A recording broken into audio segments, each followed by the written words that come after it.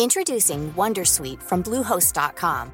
Website creation is hard, but now with Bluehost, you can answer a few simple questions about your business and get a unique WordPress website or store right away. From there, you can customize your design, colors, and content. And Bluehost automatically helps you get found in search engines like Google and Bing. From step-by-step guidance to suggested plugins, Bluehost makes WordPress wonderful for everyone.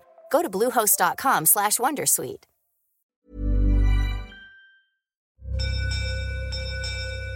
This is a podcast from the South China Morning Post.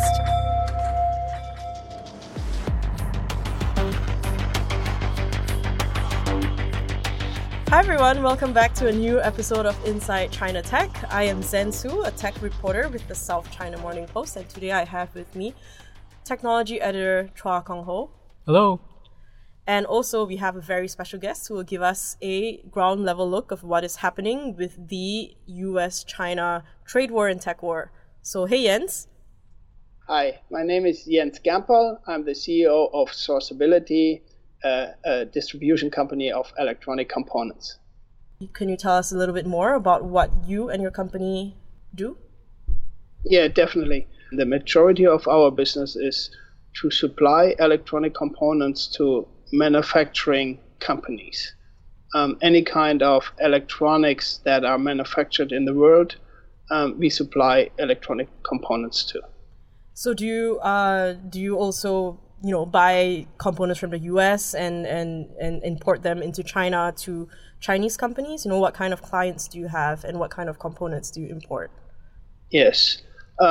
Actually, we buy components all over the world and we export and import them to all places in the world. Since China is a major hub of production, we of course supply our customers in China, which are international companies producing in China and also local Chinese companies. So for these Chinese manufacturers that you supply to, what kind of components do they usually buy from the US? This is any kind of component, from a passive component to an active component to a real semiconductor like a processor, FPGA, or memories. I understand that your business also has clients in China like Huawei, like ZTE. So how is this impacting you? How are you seeing the situation? Okay, for us it has an impact with these special named customers that are on a ban. There are a lot of customers still in China that are not on a ban. Also American companies like Flextronics, Jabil, Sanmina, who all produce in China. For the Chinese companies, especially in this case Huawei and ZTE, we have to fulfill the import restrictions into China given by the US government, and we have to follow them, which means we have limited opportunities to ship certain commodities, certain products to these customers, or I guess maybe for some products there's no chance at all to supply customers like ZTE and Huawei. And I guess we as a company, probably also some of our competitors, became very careful now in accepting orders from customers, or even making offers to companies like ZTE or Huawei. It seems to me that your business really depends on globalization, with an intertwined global supply chain. With this export ban, and what many people are now calling a tech cold war, how does that affect your business? And are you doing anything to try to prepare for this? Definitely, we do. And as I mentioned, since there's only a limited numbers of Chinese companies under this ban right now, this is quite manageable.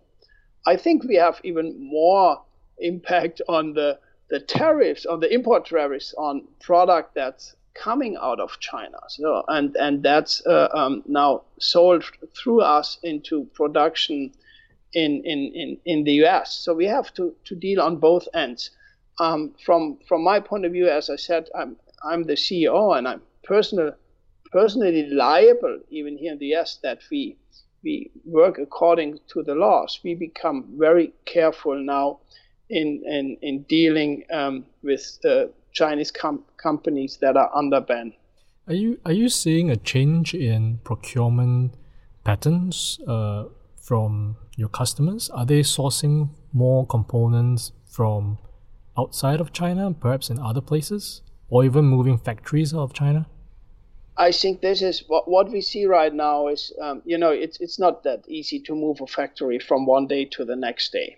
But what we definitely have in discussions is that we hear that companies who mainly produce in China will look for options outside of China in countries like India, Thailand, or maybe in Indonesia.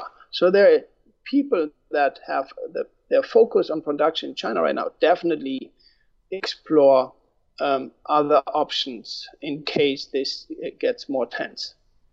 Do you think that it's possible that U.S. companies would totally pull out of their production in China? Because as we know, China is, the world's manufacturing hub, and, it's very, like, a lot of the know-how and technical capabilities are based in China. I don't think so, no.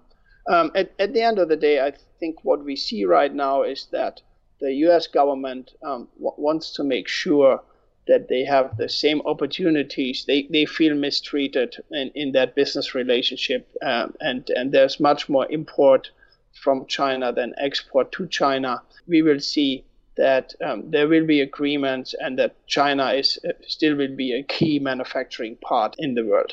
The U.S. obviously has put all of these executive orders and all of these restrictions on Chinese companies, but at the same time, we've also talked about how China has the manufacturing advantage. So in this situation, who do you think relies on the other more? Who needs who more, basically? Now we're getting into kind of politics. I'm not a politician. If you hear the U.S. politics, you will hear that China depends more on the U.S. At the other hand, I wanted to tell you, China has 1.4 billion, I guess, population. They have a great market inside China, and I think China long term will be sustainable from the demand that's created out of China. But nevertheless, I also think that China has an interest to keep the status as a manufacturing hub. And I'm sure, I'm absolutely convinced, if we look 1 year or 2 years ahead, and then most of that trouble that we see now, what we call a tech war or a tariffs war, I think will be gone in the next 24 months.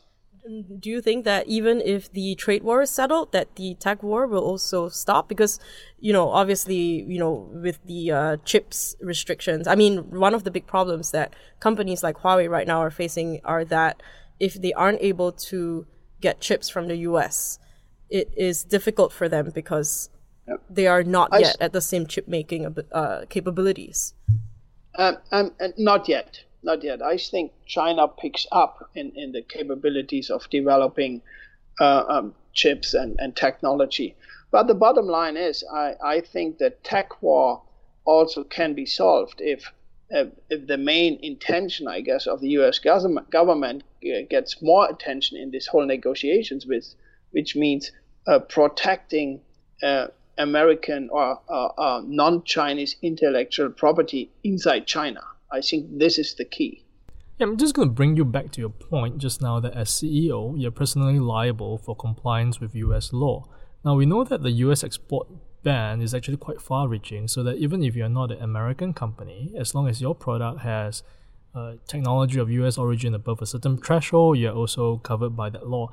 I mean, as a business owner, as a business operator, how do you keep track of all this? And doesn't that, increase compliance costs for you and, your peers in the industry? Sure. It definitely does. We have a department working on this that already, if we get requests for quotes or whatever, we have to see where's the origin. Are these on restricted export? On export restrictions or not. It definitely increases our costs, and we always were cautious about it, but we have to be more cautious, especially in times like this. And And I know that you think that China will still remain a major manufacturing hub, but do you also see that perhaps China will be manufacturing for China and maybe for some of the other countries that are friendly to China, and that for countries that are allied to the US, they would create a backup or the alternative supply chain to supply the other half of the world? Is that something that's on your mind? This is a very extreme scenario that I definitely think that companies that right now produce in China, as I mentioned, will see or look for other options. So no doubt about this. And I'm sure that China increases capacity and capability to produce competitive semiconductors. But as I mentioned, I think right now what we see is a little shift and tough negotiations from both parties. Simply for me, it's hard to imagine that this kind of war, talking about the tariffs and also the tech war, is going for more than 24 months. It's hard for me to believe. Maybe I'm wrong, but I'm doing this since more than 30 years, and I guess it's simply a reorganizing of the level of the play field. I think 30 years is probably about the time where we saw the globalization move, and the Yes. globalization era. Here's this hypothetical for you. If this era of globalization were to reverse, would that be catastrophic for your business? Oh, I don't think so. I think any business can adapt to, and that's probably then also the main job of a CEO, to navigate your company to the circumstances that surrounding the company and the markets. I am born and raised in Germany. I immigrated to the US 12 years ago, which was an adjustment, and I started my company here in the US. And I think if there's such a dramatic change in the environment, then as a business owner, you have to find ways to adapt to the circumstances and the situation. Do you have like a contingency plan or like a plan B? What would happen if, this all goes south, if, the tariffs keep going longer? Because as you mentioned, China is a global manufacturing hub and the US is the provider of a lot of very important components. So what's your plan B? For us, this whole business that's impacted is approximately 30% of our business. So it's not the majority.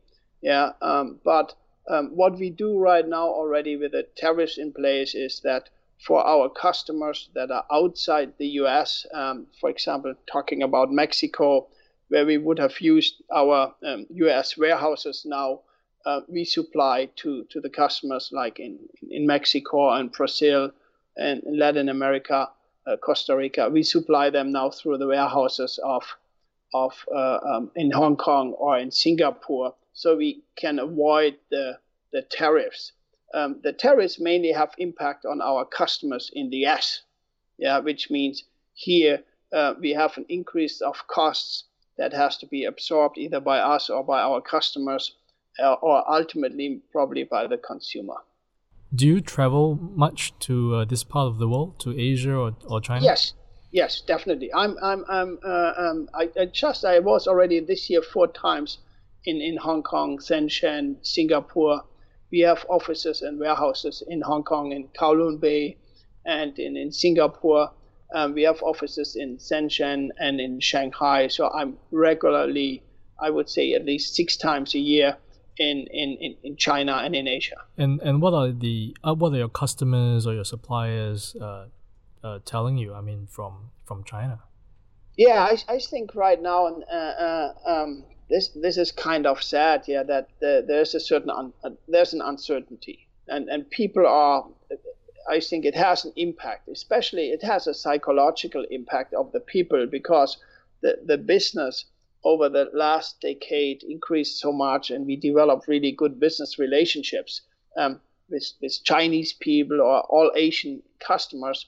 And it's somehow looming over all of us because nobody really knows if it ends or when it ends. And we see a decrease in business already. We saw that in Q4 last year in China, in the Chinese market, and also in Q1.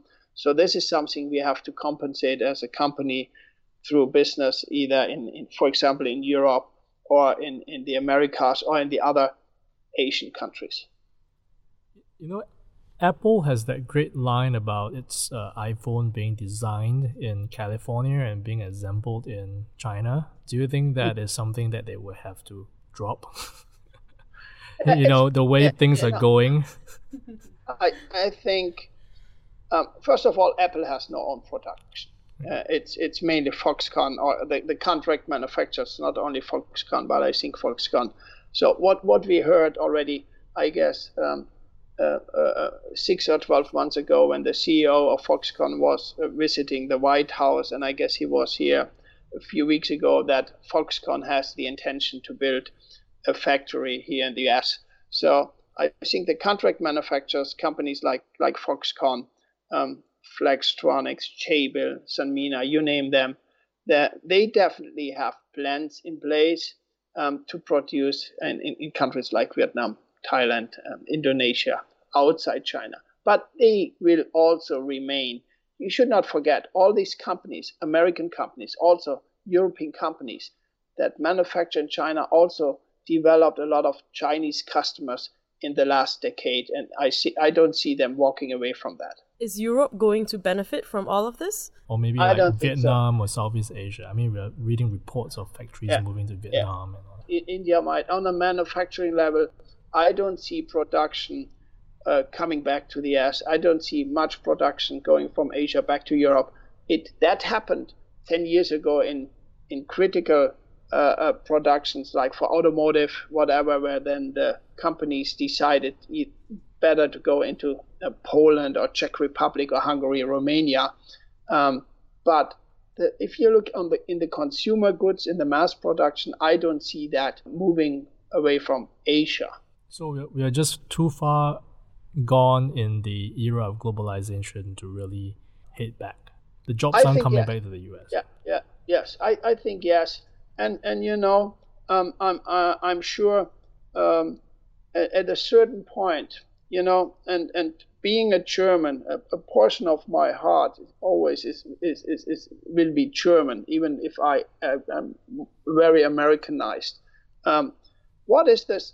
Germany is a country with 85 million population, and it's still, after China, I guess, the second largest exporter because it develops good products. And I think that's what we have to do here in the US. We have to develop competitive products, if it's automotive or it's aviation or whatever it is, and then we are able also to export back into China as as corporate America. Thanks so much, Jens, for coming on to our podcast to share your experiences, running an electronic components distribution company and your views about how this trade war and tech war will play out. Thank you for having me, and maybe next time when I'm in Asia, in Hong Kong, maybe we have the opportunity to meet in person. Yes, definitely. All right, so that's all the time we have this week. If you would like more of our coverage on the ongoing US and China tech war and trade war and how it's escalating, head on to scmp.com/tech. If you would like to follow me on Twitter, my handle is @Zensu. Finally, if you like our Inside China Tech podcast, please do rate us 5 stars and subscribe on iTunes. We can also be found on Spotify, Stitcher, and Himalaya. I'll see you next week. Bye.